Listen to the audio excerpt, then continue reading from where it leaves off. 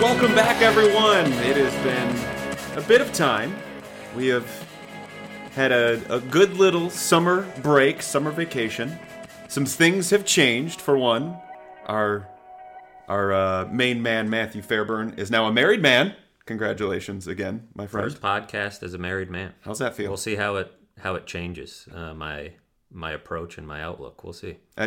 You've been here for a little bit, and I haven't noticed the ring on the finger. How's that feel these days? It takes some getting used to. It's how often do you play with it? I'm always playing with it. Yeah, always. right. So eventually, I assume that will stop, but haven't been able to stop just yet. It's only been a few weeks though. So. Any near losses yet? No, it's very snug on there. It's a perfect fit. So, which probably doesn't bode well for when I eventually gain weight, and then it'll never be able to get off my finger. But. So funny story from Matt Beauvais' ceremony. The first time his now wife slid the ring on his finger, it looked like she jammed it on there. I'm like, oh god, they might have to cut the finger off. Yeah, it's funny because you don't think about it, but when it's hotter outside or you've eaten a lot of salty food, the whole time on the honeymoon, it was like I could almost not get it off. Really? Because your fingers kind of swell up and, very sensitive to every little change. So apparently in the winter, it'll slide on and off a lot easier, which is something I hadn't even realized until you learn these things, I suppose. And also slightly terrifying. Yeah, mildly. A couple days into the honeymoon, a lot of margaritas and sunshine, and all of a sudden things stuck on there. But what can you do? It's not coming off anyway, so might as well have it on there. You live and you learn. So yes, Matthew Fairburn is a married man, and something else has changed these days. Matthew Fairburn and I are teammates here on the podcast. And we're work married. We're work married now. Yes, we are workmates. I will be joining the Athletic as of next week, where Mr. Fairburn and I will be a tag team duo covering the Bills. Joe will be my work wife. Yes, I was thinking did you watch wrestling back in the day? I did. Okay. It's been a while, but it's been a while for me too. But who was your go-to tag team if you had to think one? Well, I like D-Generation X, but they were more of a group. Right. With X-Pac. That was the last time I watched. Also the who was the real heavyset fella? Rikishi? Is that a guy? Rikishi. Who is he with? He linked up with Scotty 2 Hotty, and that's right. Oh, what was his name? I think it was Jerry Lawler's kid. I don't know what his name was. I can't think of it. I know everyone out there is I know we have a lot of wrestling fans. Yeah. For sure. There's a big crossover there between. They used to do the worm in the ring, and Rikishi would put on the sunglasses. Are you saying Tim Graham is Rikishi? Maybe. Well, yeah. I guess now we do have three, so we can't be. It's not a tag team. D-Generation X had Triple H, Shawn Michaels. Well, before Shawn Michaels went away, was my favorite of all the wrestlers. And then X-Pac joined in, but then they had the tag team. Jesse James, Road Dogg Jesse James, and Mr. Ass Billy Gunn. Right. Mr. Ass. I forgot that he joined forces with them. He was a solo rider for a while, I think. The New Age Outlaws. That was their tag team name. The New Age Outlaws. Mr. Ass. You'll be Mr. Ass. I will be the Road Dogg. You're Mr. Ass. Hey, Mr. Ass was great. He was entertaining. Road Dogg led the microphone. He was the one that had the. He was the hype man. He was the hype man. But yeah, it's pretty cool to be teammates with Mr. Fairburn. I'm sure you all have come to know that I have a very high opinion of the gentleman sitting next to me, and he's a star in the business, and getting able to work with him is pretty freaking awesome. So I'm pumped to work with him, Tim Graham, John Vogel, all the rest, and yeah, this is I feel like it's a long time coming. Yeah, it feels like it. Yeah. There were some leaks that got the people nervous and speculating and everything else. But it feels like we've worked together for sure. a while. But now to be in lockstep in everything we do is nice. Did you just Russ Brandon us? I did. Right there. I did. It's good to be back. Buffalo Wins is not happy with you. Sorry, Joe. He went from very high with the wrestling talk to very low. We had to with knock the mention him. of We had to knock him back into place. It'll be a very robust operation over at the Athletic. But yeah, we're freaking pumped to get training camp going, and I know a lot of you. And this just goes to show. And I remember Matthew saying when he first jumped on with the Athletic last year, a bunch of the comments to him were, what's going on with the pod? What's going to happen with the pod? And the same went on Monday when I shared that I would be joining the Athletic, and it's so humbling from you all because that means you actually like us and you put up with our crap. But that we wanted to let you know that if you're worried about the Bills beat at all, don't be. Do not be. Nothing is changing. We'll have something a little extra down the pipeline that we'll be able to share in some time when we get some more details. But yeah, the Bills beat as you know it. We're not going anywhere anytime soon. So continue to subscribe, unsubscribe, and resubscribe, as our friend Matthew Fairburn says. Yeah, nothing will change with how you get it. Mm-hmm.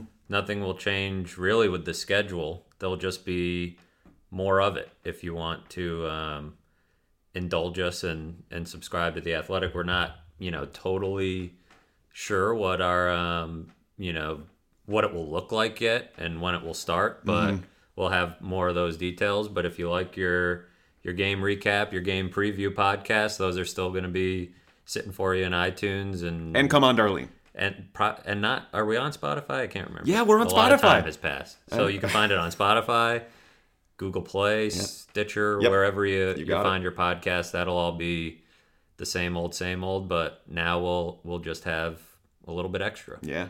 So now that we've got through all the sappy stuff, we've got training camp to discuss because it's been a while. The last time we talked was with Rodak going down memory lane. That was our last pod. That seems like forever ago now.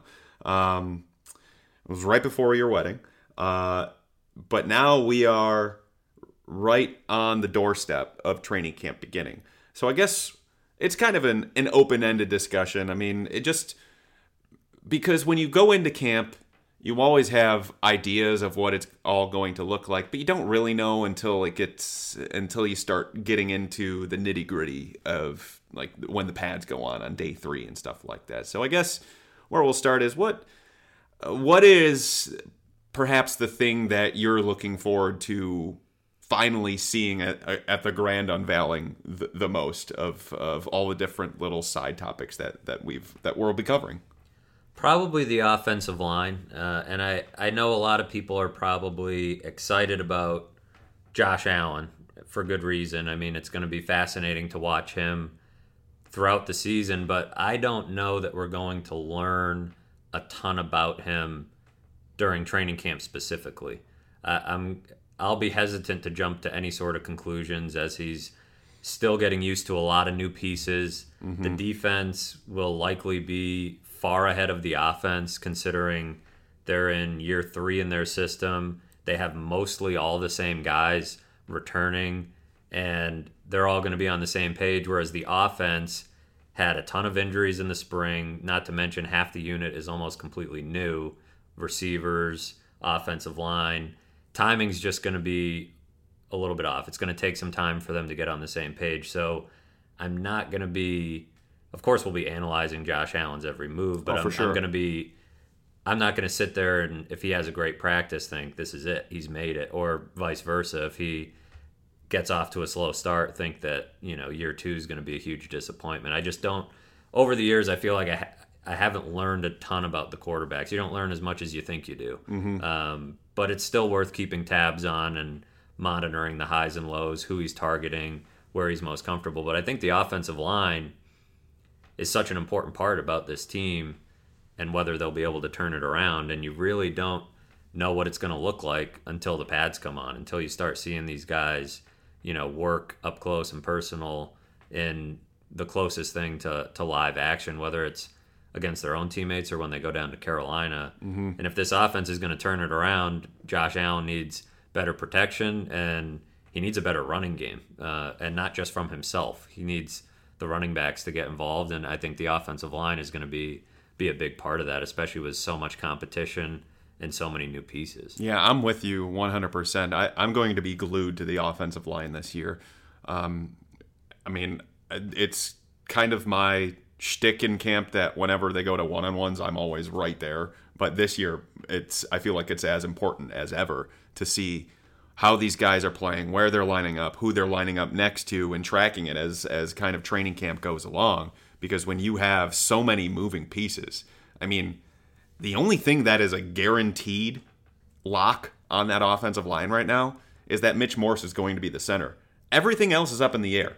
I mean, some are stronger bets than others, like one of Deion Dawkins or Cody Ford will be playing a tackle. That's a strong bet. Spencer Long is probably going to be starting somewhere on the offensive line. That's a solid bet, but not a guarantee by any means. But when you have both tackles having the potential to be moved inside at some point during the summer, and then another reserve tackle who could beat one of those two tackles for their starting job, on top of 4 different players going for starting jobs on the inside as it is already, I mean, that's, 7 guys going for 4 spots on the line, and not all of them being dedicated to one spot. There's just going to be so much mixing and matching, and I'm absolutely ecstatic to kind of track it as it goes along, because I feel like there's going to be changes every single day.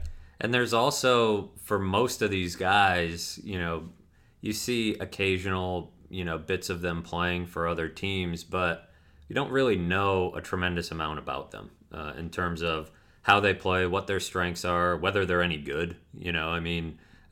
Guys like John Feliciano, Quentin Spain, Spencer Long, Ty Nseke, like, we haven't really watched a ton of these, these guys. So you get to see how they all fit in and what the best combo might be. And it's kind of a time crunch to figure it out, too. I think that's sort of the unanswered and tough to answer question for this coaching staff is, where's the balance between shuffling it around, like you mentioned, mixing it up, changing up the combos, and the urgency to find the right 5 and help them get on the same page by the time the season starts, because you could argue that's as important. You want to have the right guys, but you also want, those 5 guys to have a chance to blend together. I think the benefit of all the mixing and matching will be, inevitably when injuries happen and guys have to move around. There's been a lot of cross training.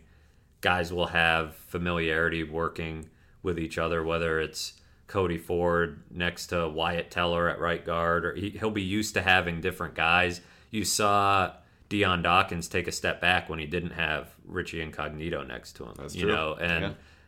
A lot of that was, learning to play with Richie, his reliance on Richie. I think there's a benefit to learning to play next to different guys, learning to play different positions so that you understand the offensive line a little bit more conceptually, more so than just, this is what I do at left tackle and I don't know what the hell the rest of these guys do. I think that's what makes a good center valuable. Mitch Morse has played tackle before. I don't know if he's played guard before, but he's experienced in that way to understand what's going on around the offensive line. And so are some of these other guys. Spencer Long, Ty Nseke's played both sides. So Cody Ford spent some time at guard. So all of that's important to making a more reliable unit as opposed to what they had last year, which was not a talented group, not a deep group, and not really a group that was working super well together either. It was a nightmare, specifically right from the middle out. And I mean, when you have the tone set by the center routinely getting pushed back into the backfield, whether it was Ryan Groy or Russell Bodine, it didn't matter. Both guys were pretty bad last season, and that does a lot to the psyche of the offensive line. And if they're having to worry about getting blown off the ball every snap, then that's less I guess, energy they're spending on making sure everyone else is lined up where they're supposed to be because they're not first controlling themselves. And there's a major trickle-down effect there. But I guess where I want to go with this discussion now is there are a lot of pieces, but does it necessarily mean they're going to be better? And I know we've asked this before, but I keep thinking about it like, okay, Mitch Morse is different, and he's going to be better. But what about the rest? Like, is there any guarantee that either whoever it is, Spencer Long or Quentin Spain or Wyatt Teller, are they going to be markedly better than John Miller was last year? Is Dion Dawkins going to be better than he was last season? Is Cody Ford or Ty Nsekhe going to be better than Jordan Mills last year? People will obviously go, well, yeah, Cody Ford was a second-round pick. Or, yeah, Ty Nsekhe, they spent a lot of money on him in the offseason. But we don't know because they haven't had a full complement of snaps. I mean, you can look at their traits and everything along those lines and say, okay, they'll probably be there. But we don't know because, I mean, we had a solid book on Jordan Mills, and he was not good. And I believe he's already lost his job at Miami. He was a shoo-in to be their starting right tackle and already lost his job. Or at least that's the last thing I saw from them in the spring. He could regain it. Who knows? But when you have that, who was your starting right tackle, is kind of a baseline, you would hope it's at least a tad better. But that's probably the safest better? bet is Sure. that right tackle will be an upgrade. But yeah, that's right. Right tackle and center should be upgraded. But that speaks to what I was saying about actually just watching these guys and finding out if they're any good. Mm-hmm. I mean, guys like John Feliciano and Quentin Spain and Spencer Long have had mixed results, and they've had flashes of being quality starters, but it's not like they went out and signed a line full of Pro Bowlers. Mitch Morse should be quite the upgrade, provided he stays healthy. That's been a question for him during his career. Dion Dawkins is another one who you would hope is better than he was last year, but, you don't have evidence yet that that's going to happen. And I think part of the equation that I find interesting is what Bobby Johnson will bring to the table. Yeah, definitely. Because I do think that was an upgrade as well. And, watching the Bills Embedded series, he said something that I thought was pretty astute when he was addressing the offensive line in one of the clips they showed. And he said, being aware is pretty important in a competition. And knowing where you stand, and he basically said if you think the competition starts in July, you're already falling behind. Mm-hmm. You have to be aware of where you stand, what your strengths are, what your weaknesses are. And I think the first guy I thought of was Dion Dawkins. And I don't think up until this point, and maybe he's gotten it now, and it took LaShawn McCoy publicly calling him out, the coaches not being shy about, saying, they would move his position or open up his job to competition. Mm-hmm. It's up until those things happened, he was blissfully unaware of the urgency to improve and to, hold people off for that job. I mean, he's a second-round pick. Nothing's really guaranteed, especially entering year 3. At that point, you kind of have to fight for everything you get, even if you're a first-round pick. So I think that was, the coaching from Bobby Johnson will be, I think, a lot different than it was under Juan Castillo. And that's something that you get a much better picture of during training camp than probably almost anything else, is how, getting to watch full practices really up close and personal, if you want to, you get a good sense of how these guys coach and how players respond to them. And I think Bobby Johnson will be an interesting guy to track in that regard. And I'm interested to see how some of these guys respond. I think what they've at least set themselves up with, there's certainly no guarantee that the line will be drastically better. Yeah. But with all the competition they've brought in, they've set themselves up to where if Spencer Long sucks, maybe John Feliciano will be better. If Quentin Spain sucks, maybe Wyatt Teller makes a jump. There's a lot of possibilities for improvement. And, if Dion Dawkins shows up and is a huge letdown, Ty Inseki could move over there and be an upgrade. And so there's a lot of, fallback options. And that, again, doesn't guarantee anything, but at least it's a lot better situation than it was a year ago when it was like, well, if Vlad Ducasse sucks, and he does, the best option is turning to Wyatt Teller, who was not ready until about mid-season. So they had to just ride it out with Vlad Ducasse. And so they at least have a lot more depth, a lot more competition. Last year, Dion Dawkins didn't even have to think about competition. Oh, God, no. And so...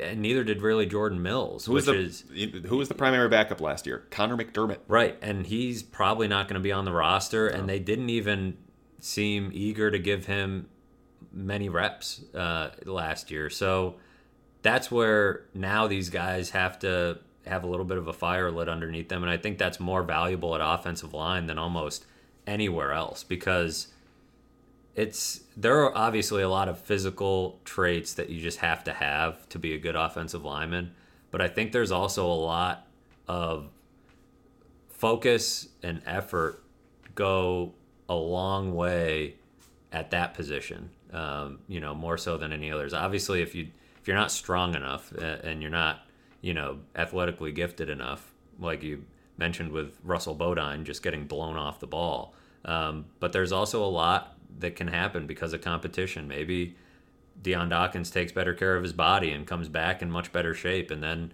those baseline traits that you need at offensive line can change. You can impact those with your work habits. So hopefully that rises the level of the entire offensive line, which I know is their plan, is to do it through competition and changing the mentality that the group has compared to what it had a year ago. And then you get to see who was taking it seriously in the month away as well, because it's very easy to get out of shape pretty quickly when you're away for that bit of time. And while it's good to kind of recharge your batteries, so to speak, you also have to stay on top of it at least a little bit.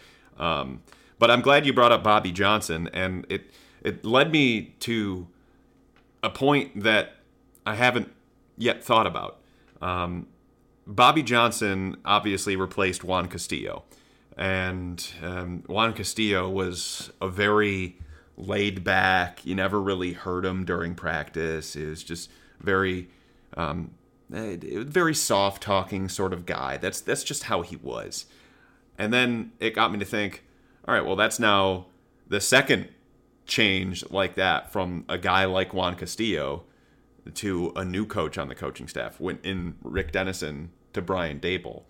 And it almost feels like that Sean McDermott is trying to find more of these motivator type of coaches. And I think about like Bobby Babich, who's with the defensive backs. Chad Hall is very much this way in his first year with the wide receivers group, and less of a methodical standing back and taking it in and then going up and having a calm conversation, and more of, if you do something wrong, I'm going to let you hear about it, or at least if you do something wrong repeatedly, I'm going to let you hear about it. There's more of an aptitude for doing that, and not to say that one way is right or wrong. I just find it very interesting that the personality of the coaching staff is kind of being taken on to what Sean McDermott is.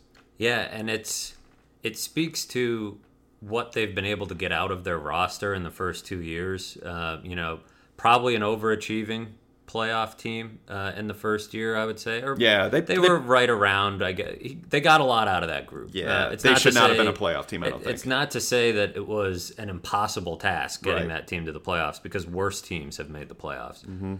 Almost a bigger task getting last year's team to 6-10. The way that season was going. Seriously, that's a great question. What's more impressive, 9-7 in 2017 or 6-10 last year? Because if you think about it, with Tyrod Taylor, Richie Incognito, Eric Wood, LaShawn McCoy still playing pretty well, there was some veteran talent on that team that should have been to the playoffs in the years prior.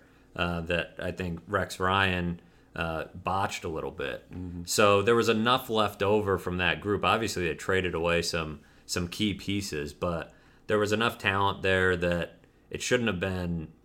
It was, I would say, a slightly overachieving bunch. Not to say that 6-10 was a drastic it's never overachieving to go 6-10 necessarily, but that could have easily been a 2-win football team, especially the way it was going early in the season. And we've seen some teams go sideways like that. So really in both years, they've gotten a lot out of the team, which speaks to, words that aren't always, sexy, and they become less so when, you talk more and more about analytics and the way football teams are built. But there's something to focus and effort especially when it comes to these months, and making that improvement, and the type of players that you want to have and the type of coaches that you want to have. It's worked to an extent. I think it can get you from being a 8-8 team to maybe a 9-7 or 10-6 playoff team. Can it get you from being a playoff team to a Super Bowl team?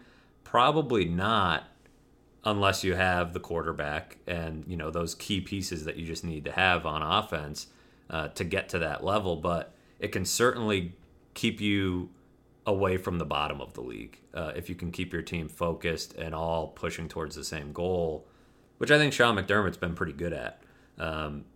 It's easier to do when you're new and harder to do as you get farther along in your tenure.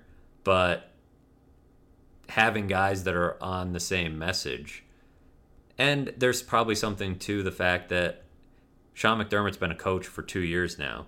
He doesn't feel like he needs the Juan Castillos or the Terry Robiskis, these experienced guys, quote unquote, to, make him feel a little bit more confident in what he's doing. He has Leslie Frazier as a really strong advisor, a guy that's been in the chair before, but he doesn't need super experienced coaches all over the place, as opposed to guys that fit what he wants and guys that have a proven track record of being that way consistently. So it'll be interesting to see how all that comes together too, because it's a different flavor than it was in his first training camp. Yeah, and that will be like watching these coaches and how they operate within the system that Sean McDermott has put forward. That for me, it's been really fun getting to see Brian Daboll just light people up during these spring workouts, because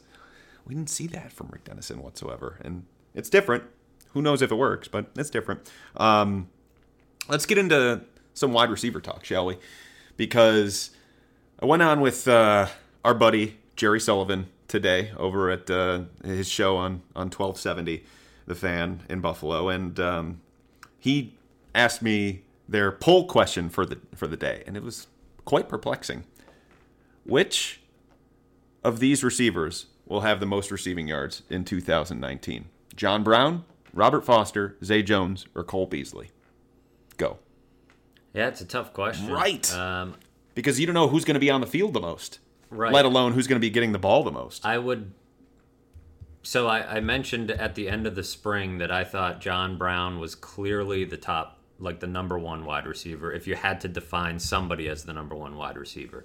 Seemed like he had gained some separation there. One, because Zay Jones got hurt at the end of the spring and missed a few practices. And two, because Cole Beasley wasn't really on the field. So Foster was also hurt at the end as well. And Foster got nicked up. But yeah, even before that, it seemed like Josh Allen was looking his way a lot, and he just looks better. I think he looks like the best receiver of the guys we've seen. And we haven't seen a ton of Cole Beasley, but we've seen a lot of Zay Jones, and we've seen a lot of Robert Foster, the highs and the lows. John Brown looks like that top guy. He's also got a history of injuries, though. Yeah. And it's tough to say for sure he'll be the guy with the most receiving yards. But I still think that's where I'd put my money. Yeah, because the damage Cole Beasley does isn't always in the yardage department. And it's almost always in the yardage department with John Brown because of the way that he plays and the way that he stretches the field. I would say the guy who worries me most, if I were betting on John Brown, is Zay Jones. I think there's still a shot that there's untapped potential there. He's got the best chemistry with Josh Allen. He's played with him the longest, and has the most reps with him. And there's still a possibility. This is I know he got hurt at the end of the spring, but it's the first time he's had like an off season, where he's been healthy, and he had the off-field trouble entering year 2. So that's where I think maybe they see something there, because they didn't really invest in the position in the draft. They added a couple guys in free agency that don't really do what Zay Jones does. Mm-hmm. So he's the guy I think that maybe is the dark horse of that group. I don't feel confident that Robert Foster will lead the team in receiving yards. I think he'll make some big plays. I don't think he'll have the role required unless John Brown gets hurt. I'm with you on John Brown. That's how I answered the question when he asked me, because not only does John Brown get the big yardage on those deep throws, which is very much a part of Brian Daboll's offense as long as Josh Allen is the quarterback, he is so underrated on his intermediate routes. He works it, and I don't think he gets enough respect in that capacity, because it's the flashy downfield. That's what he was as soon as he came out of I believe it was Pittsburgh State, where he came Kansas. from. Yeah, but since then he has developed into a pretty solid all-around receiver, and I think we'll most notably see him on those intermediate stuff when he's digging his foot into the ground right at the top of his break and jutting outside, because Josh Allen loves throwing that ball to the boundary there. He loves the out routes. He loves the little comebacks, and those are two routes that he's really good at. And I think he could flourish with that. And not to mention, Cole Beasley will get a bunch of looks, but like you said, the yards per catch, they're not going to be there. He'll be the move the chains, third down guy. That's been his whole career, but his yards per catch has been incredibly low. I think John Brown will have the opportunity. I think he'll have the snap share to do it, as long as he stays healthy, which you brought up has been a problem for him. As long as he stays healthy, I think he's probably my pick to do it. But this leads into a Robert Foster discussion, because you kind of hit on it a little bit at the end there. But Robert Foster, people are going, well, screw Zay Jones. Why don't they just start Robert Foster and John Brown? Well, it's not that easy. The positions are blended a little bit more than in some other offenses, but John Brown and Robert Foster are pretty similar players, if we're being honest. Robert Foster's just a little taller. They both usually line up on the same spot, which leads me to believe that Robert Foster's snap counts aren't going to be nearly as high as some people in the fantasy football community would want, based on how he ended last season, and some fans would want, because while Zay Jones didn't put up those flashy numbers last year, he also does all of the little things that they really, really like. He works his butt off every single play. Good blocker. He's a really good blocker. He can get physical at the line of scrimmage, and he can work the middle of the field.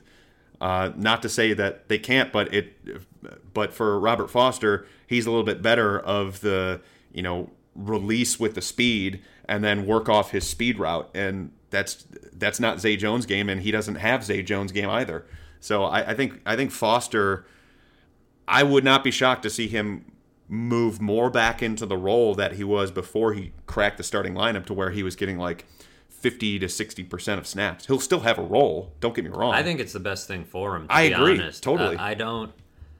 It's not to say he can't handle the bigger role. I just think it's the best thing for him, and it's the best thing for the offense to sprinkle him in. And he's probably not going to catch as many people by surprise, but he is really, really fast. And if you can not sneak him on the field, but I think you can catch teams off guard with him still. Throw him as your fourth receiver in the slot when in a 4 wide receiver set, and he could do some damage. He's got to, become a student of the game and learn a few different spots to maintain his value to the team. And like we said with John Brown, odds are he'll miss a couple games, and you'll want to have a guy like Robert Foster to throw into that spot and not lose a ton. Whereas, last year when there were some injuries, the last couple of years, the drop-off was steep, and you had some guys that didn't really belong on the field. Now having 4 solid guys like that, not to mention Andre Roberts, who can, make some plays when called upon. And he can play both inside and outside for them. Right. It's a much deeper group. Again, is it guaranteed to be light years better? They didn't go out and trade for an A.J. Green. They didn't add that type of receiver, but what they did, similar to the offensive line, is add guys who are better than what they had last year. And all that does is mean Zay Jones isn't your number one. Robert Foster isn't your number two. And you don't have to worry about those guys being in bigger roles than is required, not to mention if they get hurt, having to drop down to whoever else. So to me, the top five seems pretty comfortably established. Yeah. As long as none of those guys, have horrible training camps or anything like that. It's a matter of, do they keep six and who do they keep? But I think, they got to carve out the roles for the top five. But to me, it looks pretty clear cut as long as everyone's healthy. The question you just brought up, excuse me, in addition to, I'm glad you said before that you watched the Embedded series, and I'm glad you did, because I had a few eyebrow raises while watching it. And again, this is stuff that the team has to clear to be out there and everything along those lines. And two of the biggest takeaways that I had, and I only watched the first 3 episodes, I still have to watch the 4th. My first one, the most glaring one, I started to rethink whether or not David Sills is going to make the team. Because I think there is as long as he doesn't throw up all over himself, they love him based on what they put out there. And maybe that's just them wanting to show the triumph of getting their number one target for the undrafted free agents. I think there's so you have part to be, of that is there's the constant sensitivity from the team and the fans of nobody wants to come to Buffalo, nobody wants to play here. Yeah, that's part of it for sure. Otherwise, in a sense. But they loved him. They made it a point. It was a full court press. You had Brandon Beane, Joe Shane, Sean McDermott, and Terry Pagula all on the phone with them, not to mention Josh Allen and Matt Barkley. And Pagula was the closer. And so that's, more than for your typical undrafted free agent. They could have showed any one of the undrafted free agents to show a peek inside that process, but they chose to focus on David Sills. Mm-hmm.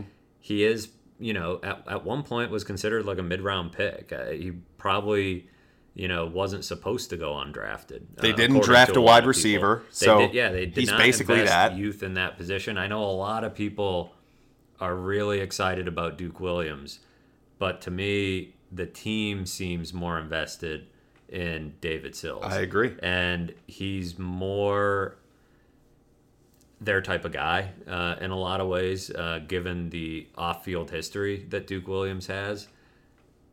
Duke Williams will be interesting to follow throughout training camp because he does bring a different flavor in terms of physicality that they don't have. But what David Sills brings that you could also argue they don't have a ton of is height and red zone ability. Mm-hmm. That's where he thrived at West Virginia. I think Duke Williams has some of that too, given his physical nature, but they're two different types, and David Sills' ability to high point the football and, find space in the red zone. His quarterback history helps him understand the game, be on the same page with guys. So, yeah, I thought the same thing was, okay, if they're keeping 6, Sills is going to be very much in the mix. Ray McLeod will probably be in that conversation. Duke Williams might be there, maybe Cam Phillips. I would say, Victor Bolden will be in the conversation too. He's another guy that has a little bit something different to him, but Sills, to me, all of a sudden looks like, you don't want to read too much into that stuff, but it's hard not to when it's all, it's team content. They're putting out what they want to put out. That was a 4-minute segment on a 23-minute show. Exactly, and that either, if it was that, really trying it might not have been that long. To put no, it was up there. Yeah, I know. It felt like forever. And it was a way to show undrafted free agency in a certain way, but it was also not something they would put out there by accident. And, they're kind of planting the seed of David Sills being a guy to watch. And so, like you said, he still has to go out there and earn it. He can't go out there and have a horrible camp, but he didn't do much in the spring, but we'll see what happens. But they were trying to sell him on guaranteed money, role, the fact that they didn't draft a wide receiver. I mean, again, not to look too far into it, but you also have to look at it on the flip side. If they're putting this out there, then that means they're putting this out there for every other team in the league. So if they're also putting it out there for Duke Williams and for Cam Phillips and Ray McLeod. I mean, you know what I mean? Yeah, they're letting guys see that. Right. But if they wind up cutting him, then odds are teams are going to go, oh, well, the Bills are going to try and bring on their practice squad. So if we want him, let's snap him up right now. And clearly and other teams did want him. Right, so if he exactly. gets cut, then you're looking at it, where another team's going to probably try to pick him up. Yeah. And what does it do to the relationship if you do cut him? Does he want to go to somebody else's practice squad? Because that's within his rights too. Right. So, we'll see. To me, it looks like he's got a pretty good shot at this thing. And I also think he's talented enough. It's not like he's, a guy that is a throwaway. Otherwise, I think he's a pretty good football player. He didn't show a ton in the spring, but it's, He was also hurt at the start, I think. Yeah, he was. And when pads come on and when there's higher volume of passing, then I think, we only saw a handful of practices with him. You only see once a week and the mini camp and everything else. So we'll see how his body of work looks in a couple of weeks. But that was definitely something that raised my eyebrow for sure. If there were betting odds on if the Bills keep 6 wide receivers, if there were betting odds on all the different guys, I would have David Sills as the best odds right now. Vegas would have him as the best odds. The sharps would be all over David Sills, and you wouldn't get very good odds on him. But if you're the sleepers of the group, are probably the Ray McLeod, Duke Williams, Cam Phillips, Victor Bolden bunch, and then the rest. I mean, Damari Scott already got cut. Nick Easley is an interesting guy. It's just hard to envision them keeping a guy like that. I think he'll be a perfect practice squad guy and a guy that probably not a ton of other teams will be. They probably won't be overly stressed about losing him. And a guy that can learn from Cole Beasley. It's just hard to envision them keeping a guy that does what Cole Beasley does, just not as well at this point. I bet you they could get Ray on the practice squad if they really probably wanted to. could, and maybe Cam Phillips is a guy that could make the practice squad as well if they needed to. Probably not going to keep 3 of those guys down there, and that's where the Duke Williams conversation gets a little bit interesting because it's like they don't have anything invested in him compared to a lot of these other guys. They don't have time invested in him. He just got here. They don't have hardly any money invested in him. He was a reserve future contract. It's not like they got into a bidding war over this guy. Right. So I know that he led the CFL in receiving, and I know that he was a former big-time recruit, but he's got a lot to prove. And to this point, he's also old. There's some disagreement over his age. It's listed differently, but I think he's 27 years old. Some people have him as 26 in some spots. NFL.com had him at, I'm looking, I have the spreadsheet. They had May 13th, 1993. I think he's a 92 birthday. The PR staff didn't even know when I asked because it was listed differently in different spots. He just had a birthday, which is why I was asking about it. This is weird. So it was unclear, but I want to say they had him. I want to say the PR staff had him as a 92. Interesting. When it was the recruiting that made me wonder because he graduated high school the same year I did, I think. And that's where, and I'm 27, so that's where I thought he's got to be 27 unless, or maybe he was a 2011. I'm not sure, but his age it's up for debate, which is odd. That's when we talked to him.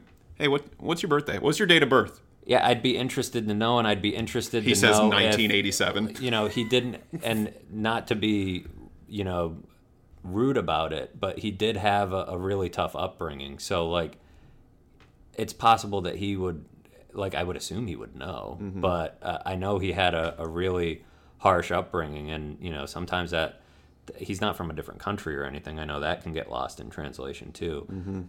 Was he a 2011 recruiting class? Because then he went to junior college and all sorts of different stuff. All I know is the PR staff didn't even know. Right. Which makes it difficult. Probably just have to ask him. Yeah, that'll be the best way. But either way, he's going to be something to track.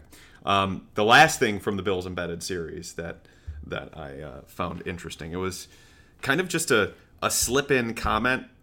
It was when they were, I think, featuring Lorenzo Alexander talking to his defensive teammates. And I forget how he referred to him. He either said 40 or Singletary. but he was talking to his teammates. He's like, you got to be careful with 40, or you got to be careful with Singletary. He's got some LaShawn to him. Watch out for Singletary this year. I'm just saying, and not to say that he's going to like take over the starting backfield right from the get-go, but they love him in Buffalo. It's the reason why TJ Yeldon is probably on the outside looking in right now, and he wouldn't have been had they not taken Devin Singletary. It's the reason why, LaShawn McCoy is probably looking at a split backfield this year, and it's also the reason why Devin Singletary.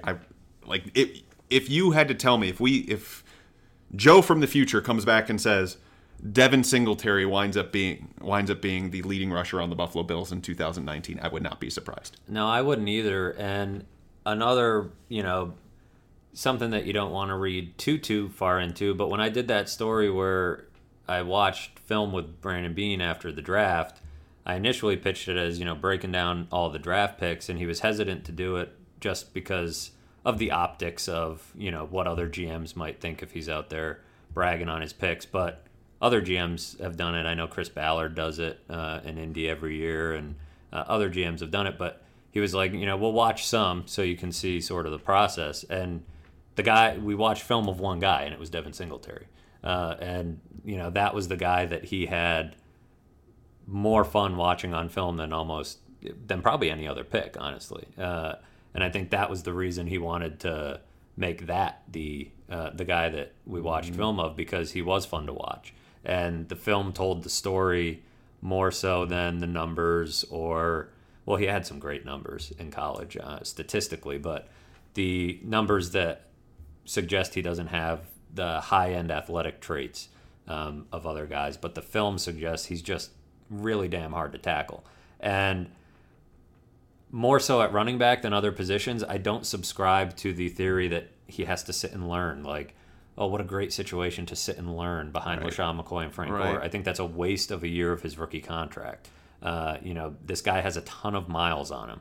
He ran the ball a ton in college.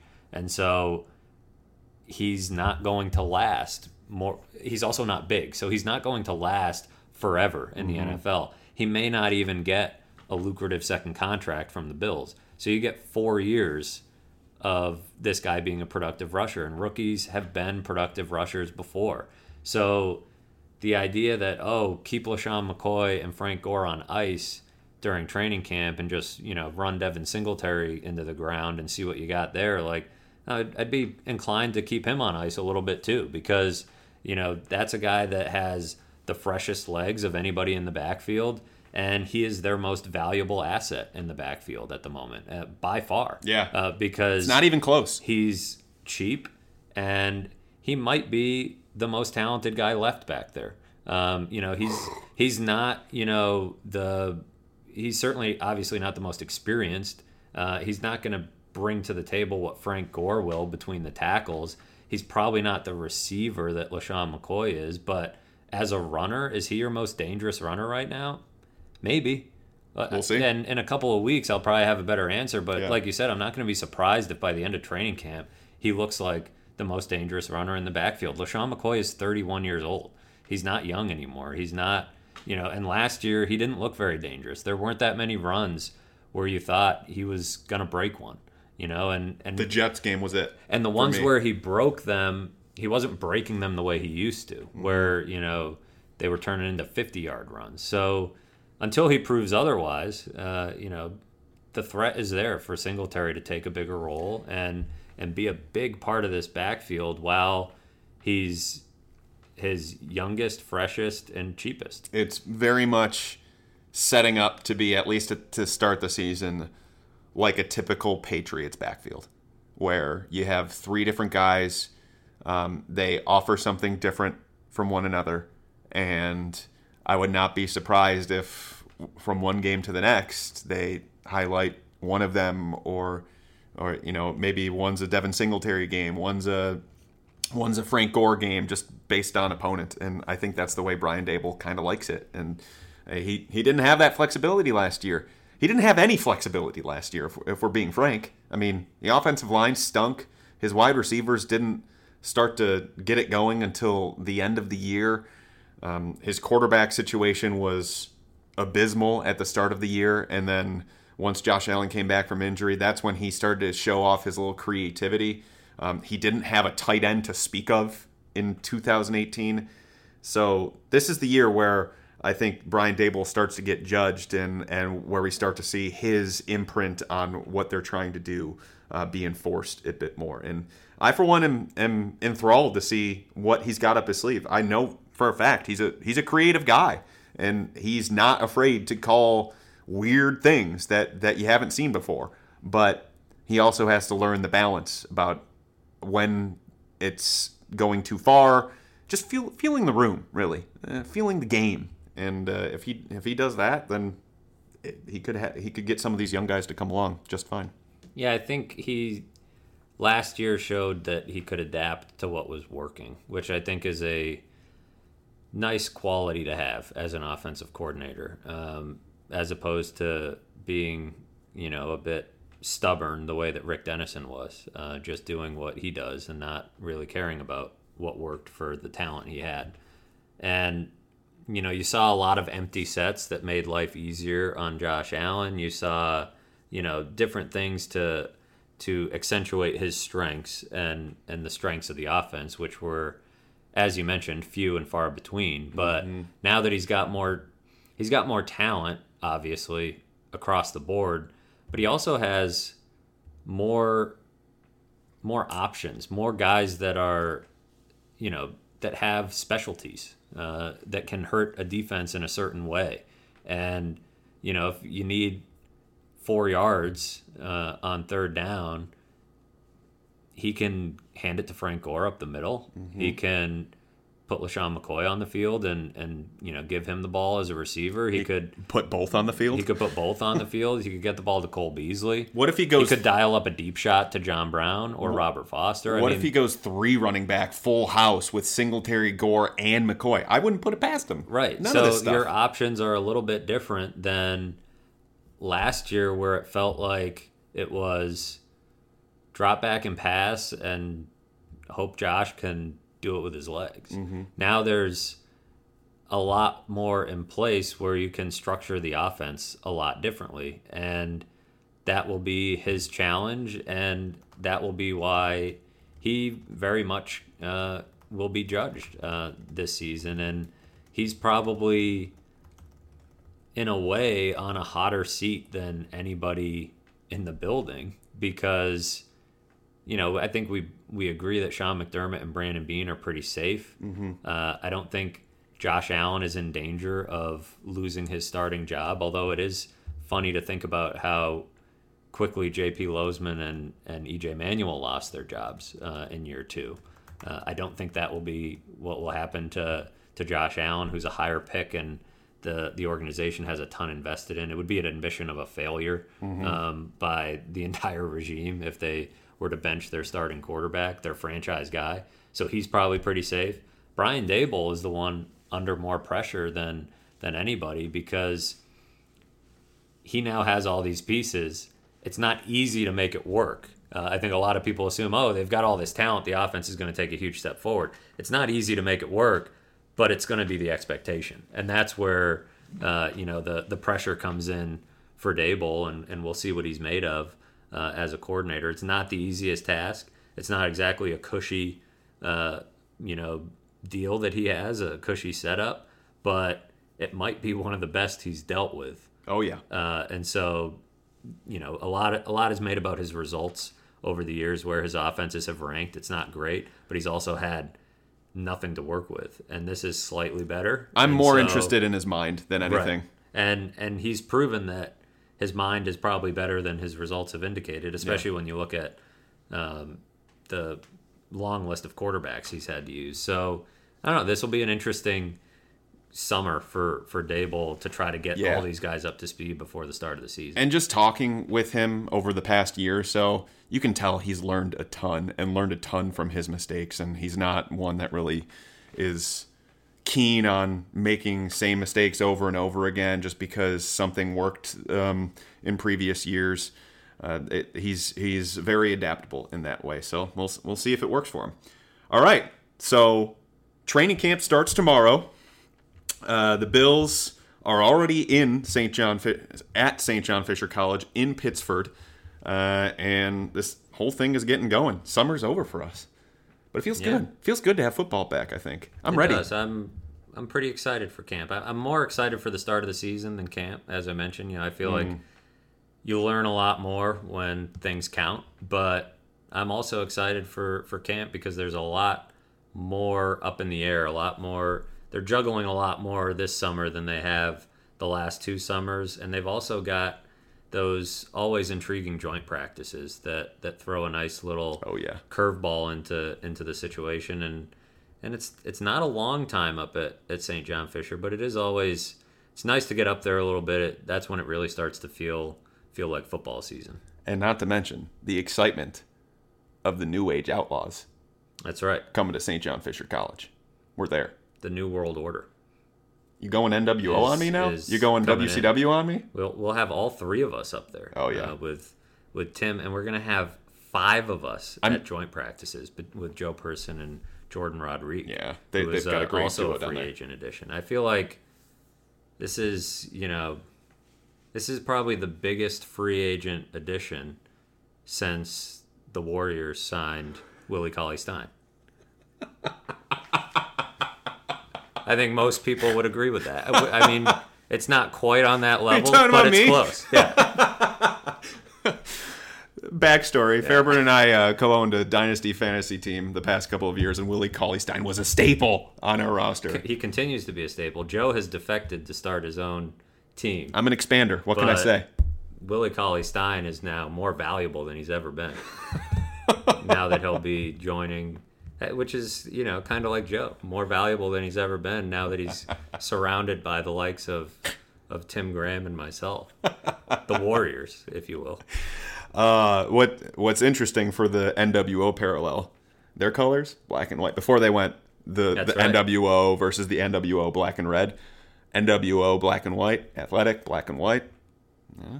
Not saying, just saying. If we're the Warriors and you're Willie Cauley-Stein, I guess I'd give you a Sean Livingston. I always thought of myself as an Andrew Bogut. Maybe Tim's the Andrew Bogut and I'm the Sean Livingston. Boy, we really could use a Steph Curry, though. Yeah. Maybe even a Draymond. Who knows? Klay Thompson. We need a sweet shooting Klay. All right. So the next time we will speak with you will be let's mark it for after the pads go on. I think the day after the pads go on. So that'll be, let's see, it starts Thursday. So that'll be Saturday. So you'll have it for you when you jump in the car for your Monday commute because the Bills have that off day as well. And then we'll be hitting these podcasts pretty hard. We're in busy season now. So the lulls of the off season where people are like, hey, when's the next pod coming? You're not going to have to ask that anymore. We're in season now. So for Matthew Fairburn of The Athletic, and for myself, soon to be of The Athletic, thank you all for listening to this rendition of the Bills Beat, and we will talk to you next time from St. John Fisher College. See you then.